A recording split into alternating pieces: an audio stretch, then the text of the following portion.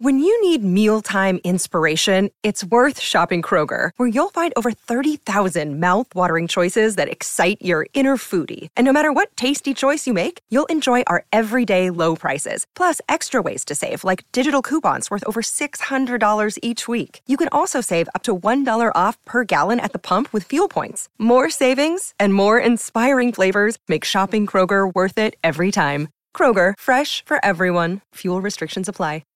If you've got a thirst for knowledge that never quits, Brightside Podcasts are just what you need. Whether you're into recent discoveries, space exploration, true stories, or useful tips for self-improvement, psychology, gadgets, or just your day-to-day routine, there's something for everyone. 8 bad lessons to avoid teaching your child. Calling parenting an uneasy task would be the understatement of the century. It's complicated, it's constant, and the stakes are sky high. Some parents can't stop worrying that they're gonna mess it up or that their kid's gonna have it tough. According to some statistics, though, most parents are confident in their skills.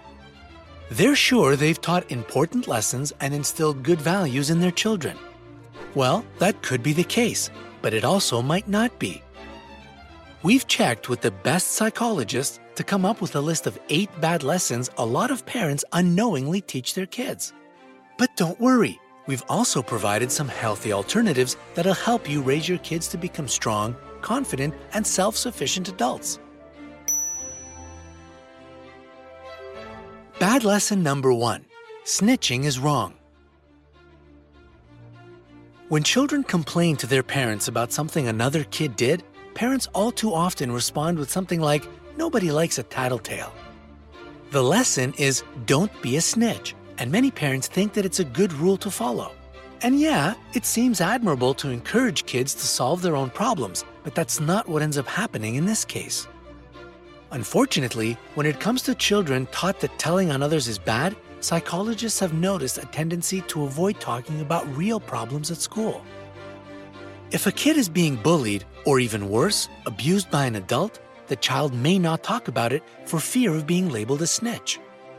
Plus, if a child gets used to keeping secrets from you, it makes it more likely they'll do the same thing in the future. What should you teach instead? Be open and honest. Parents should teach their kids to talk openly about unfair or difficult situations, and be patient if some of the stories they tell don't really seem like a big deal through the eyes of an adult. A child can't always tell when they need help with something. Another day is here, and you're ready for it. What to wear? Check. Breakfast, lunch, and dinner? Check. Planning for what's next and how to save for it? That's where Bank of America can help. For your financial to-dos, Bank of America has experts ready to help get you closer to your goals. Get started at one of our local financial centers or 24/7 in our mobile banking app. Find a location near you at bankofamerica.com/talktous. What would you like the power to do? Mobile banking requires downloading the app and is only available for select devices. Message and data rates may apply. Bank of America N.A., member FDIC. That's why you should work together to figure out when your kid can resolve a problem themselves versus when they need your help. Bad lesson number 2. Children shouldn't express their negative emotions. It's tough to see a child suffer, whether they're crying, throwing a tantrum, or expressing any sort of emotional distress. And it's just too easy to shout, "Stop crying," or "Quit making a scene." Unfortunately, these types of reactions on the part of parents cause a great deal of harm to a child. Instead of addressing what's making the child upset, all you're doing is addressing the behavior that's inconveniencing you or making you uncomfortable. Yelling at them like this tells your child 3 things. 1, they are the ones being bad, not whatever hurt their feelings. 2, negative emotions are something shameful to be hidden. And 3, their feelings aren't as important as yours. In the long run, it only teaches young ones to distrust their parents, and by extension, all adults. Kids learn to bottle up their feelings and never express themselves. This, in turn, often manifests later in life as uncontrolled anger issues, a sense of unfulfilled entitlement, and even personality disorders. What should you teach instead? Encourage your child to express their feelings in a safe way. It's fine and reasonable to discourage your child from breaking toys or screaming in public. But if they're upset, you need to address it in an open and honest way. Negative emotions need to find a way out, or else they overcrowd the nervous system. A child's brain is only so capable of processing emotion, so they need your guidance. They need help finding ways to express bad feelings in a constructive rather than destructive way. Convey to them that their feelings are valid and try to talk them through the issue. If they're making a fuss or throwing a tantrum in public, take them to a private, isolated place away from others.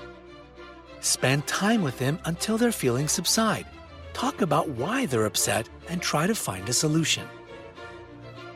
Bad lesson number 3. You should try to make people like you. Who doesn't want their children to have a peaceful, happy life? And all too often, that means getting along with everyone at school. Why not encourage your child to be nice to everyone? If you're not getting any reports from their teacher about arguments or fights with the other kids, that must be a good sign, right? Not exactly. If you teach your kids to be nice to absolutely everyone at school, then they'll start thinking that their peers are more important than they are and that they need to please their fellow classmates. This, in turn, opens your kids up to exploitation. It's easy to confuse being nice with letting classmates copy their work or even doing their homework for them. Children who learn at an early age to please everyone often grow up to have low self-esteem and difficulty making decisions on their own. What should you teach instead? Be respectful but assertive. A child should not have to sacrifice their own interests and goals to please others, and they shouldn't let anyone force them to do something they don't want to do. If other students ask them to copy their work and threaten to stop being their friend if they say no, encourage your child to say no politely but firmly. Those other kids were never interested in being their friend anyway. Children who learn not to let others take advantage of them know their worth as human beings and are much more able to achieve their goals as adults. Bad lesson number 4, get good grades or you'll never get a good job. If a child messes up a test or slacks off with their homework, the prospect of a sad adulthood or flipping burgers for the rest of your life is an easy threat to make. But be careful of turning your child into an overachiever. Of course, good grades are great, and children should be encouraged to work hard in school. But if a kid associates good grades with success, they're in for a rude awakening when they meet an actual roadblock in life, like if they don't get into the college they wanted or they're turned down for their dream job, for instance. Life's not always fair, especially when you've worked so hard for your perfect grades only to be slapped in the face by reality. It's easy for an overachiever to think it's their own fault they didn't get the job they wanted, that it's something wrong with them and not that there was simply another, more qualified candidate. What should you teach instead? Work hard to gain knowledge, but don't wrap yourself up in good grades. Education is important. There's no arguing that. It can open a lot of doors for you in life and give you invaluable life experience. But value the knowledge and skills you gain more than the marks on your report cards. Plus, even if your child doesn't get good grades, that doesn't mean they're not intelligent. Dr. Howard Gardner, a researcher at Harvard University, has identified 7 distinct types of intelligence, including visual spatial, bodily kinesthetic, and musical intelligences. Standardized tests measure only one kind of logical intelligence, leaving out other forms in which your child might excel. Bad lesson number 5. Always the best for my baby. As parents, it's easy to dote on your children and want to buy them all sorts of toys and presents. I mean, what's better than seeing their face light up when they get something new and cool? After all, when they're happy, you're happy, right? According to sociologists, parents in the US are spending more and more on their children every year. But Ashley Eneriz, a mother and financial writer, thinks that parents these days have gone overboard. She recommends you carefully consider whether something you intend to buy for your children is really necessary or even helpful. Are you trying to give them something you didn't have in your childhood? Are you just trying to buy their affection? Children who get everything they want can grow up spoiled and convinced that they deserve more than others. Plus, kids emulate their parents in most ways, and if they see you spending lavishly, odds are they'll do the same. What lesson should you teach? Be responsible with money. Saving money doesn't make you a bad parent. In fact, financially responsible parents make great role models for their children who learn the value of money and use it as a tool, not as entertainment. The occasional present or treat is fine and even necessary to maintaining healthy morale, but resist the urge to indulge your child at every turn. You want to build a relationship with them based on the little but also important things in life, like spending quality time together. Your relationship should not be strictly transactional. Buying things for your kid is not an effective path to winning their long-term affection. Sure, they'll like you, but it'll be for what you can get for them, not for who you are or what you mean to them. As adults, they'll see others the same way, as tools for their use and benefit. They might grow up as narcissists or exploiters, which will probably only make them end up alone and miserable. Yikes, definitely not a pleasant way to live, don't you think? Bad lesson number 6, making a mistake means losing something. For a parent, there are 2 fundamental responses to a child's behavior. Reinforcement will make it more likely the kid does it again, while punishment discourages the behavior. They can be broken down into 4 subcategories. 1. Positive reinforcement means giving the child something they want, like ice cream. 2. Negative reinforcement involves taking away something the child doesn't like an early bedtime. 3. Positive punishment means adding something the child isn't a fan of, such as extra chores. And 4. Negative punishment is removing something the child loves, like TV or video games. It's typically the last one that parents turn to most often when their kid does something that displeases them. It's easy to take away their TV privileges, video games, or time spent with friends in response to a bad grade. And there's always the classic sending them to bed without dinner when they've mouthed off. But are punishments like these really an effective method for discouraging bad behavior? Not really, at least according to the experts. Psychologists have been saying it for decades. Depriving a child of something is not an effective form of punishment. This is one of the most dangerous features of a toxic parent, who gets to play judge, jury, and executioner for their kids. And the rules of the game aren't always clear, since the severity of the punishment often depends on the parent's mood. Confiscating something your child loves teaches them that whoever has power can do whatever they want. Plus, going to bed without dinner, that's just outright cruel. What should you teach instead? Honest mistakes don't need to be punished. If your child gets a bad grade or flunks a test, that might mean they just need help with a tough subject. Give them a hand with their homework or hire a tutor. Pay attention to the child's behavior and see if it's really a cry for help.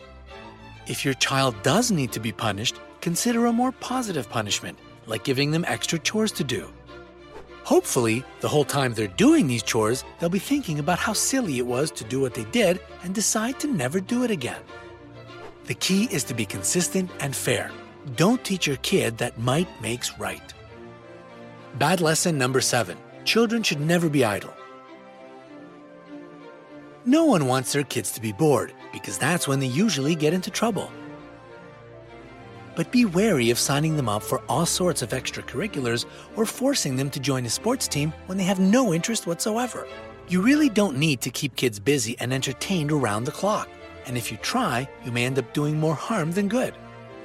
Children who are constantly getting your undivided attention can grow up thinking that they should always get it from others.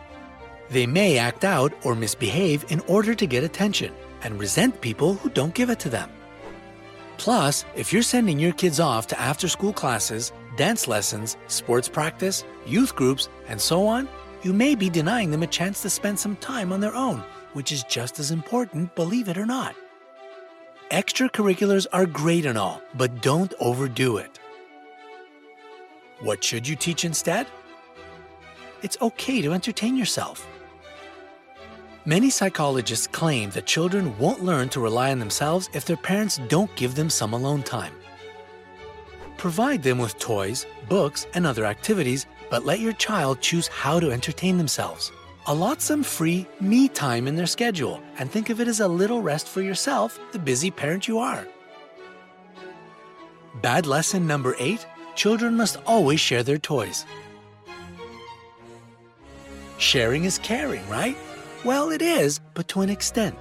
Children who are forced to share something against their will often develop negative associations with sharing, especially if the child considers the request unfair.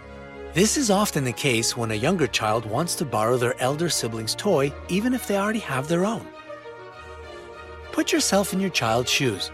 Do you really like giving your personal belongings to other people for however long a time? Are you sure you don't feel anxious that your stuff will get broken or ruined? It's okay, you can be honest. Most people, adults included, don't like sharing, so why force your kids to? Children can be very possessive of their belongings, even if their silly little toys seem trivial in comparison to stuff adults have, like houses, cars, and power tools. But look at it from their point of view. Their silly little things mean a lot to them. They may attach some special emotional importance to their favorite ball, and asking them to hand it over to someone else is like asking them to part with their favorite thing in the whole wide world. Plus, adults attach sentimental feelings to objects too, mind you. What should you teach instead? Sharing is best when it's fair. Encourage your children to share their toys while instilling in them a sense of fairness. If another child wants to borrow the ball they're playing with, it's reasonable for the kids to play with that ball together. If another kid likes your child's toy better than their own, maybe they can trade. It's also okay for your child to have their own possessions and want to keep them. If your kid doesn't learn to say no when something's important to them, you risk them growing up into people pleasers that stretch themselves out too thin, constantly doing favors for others.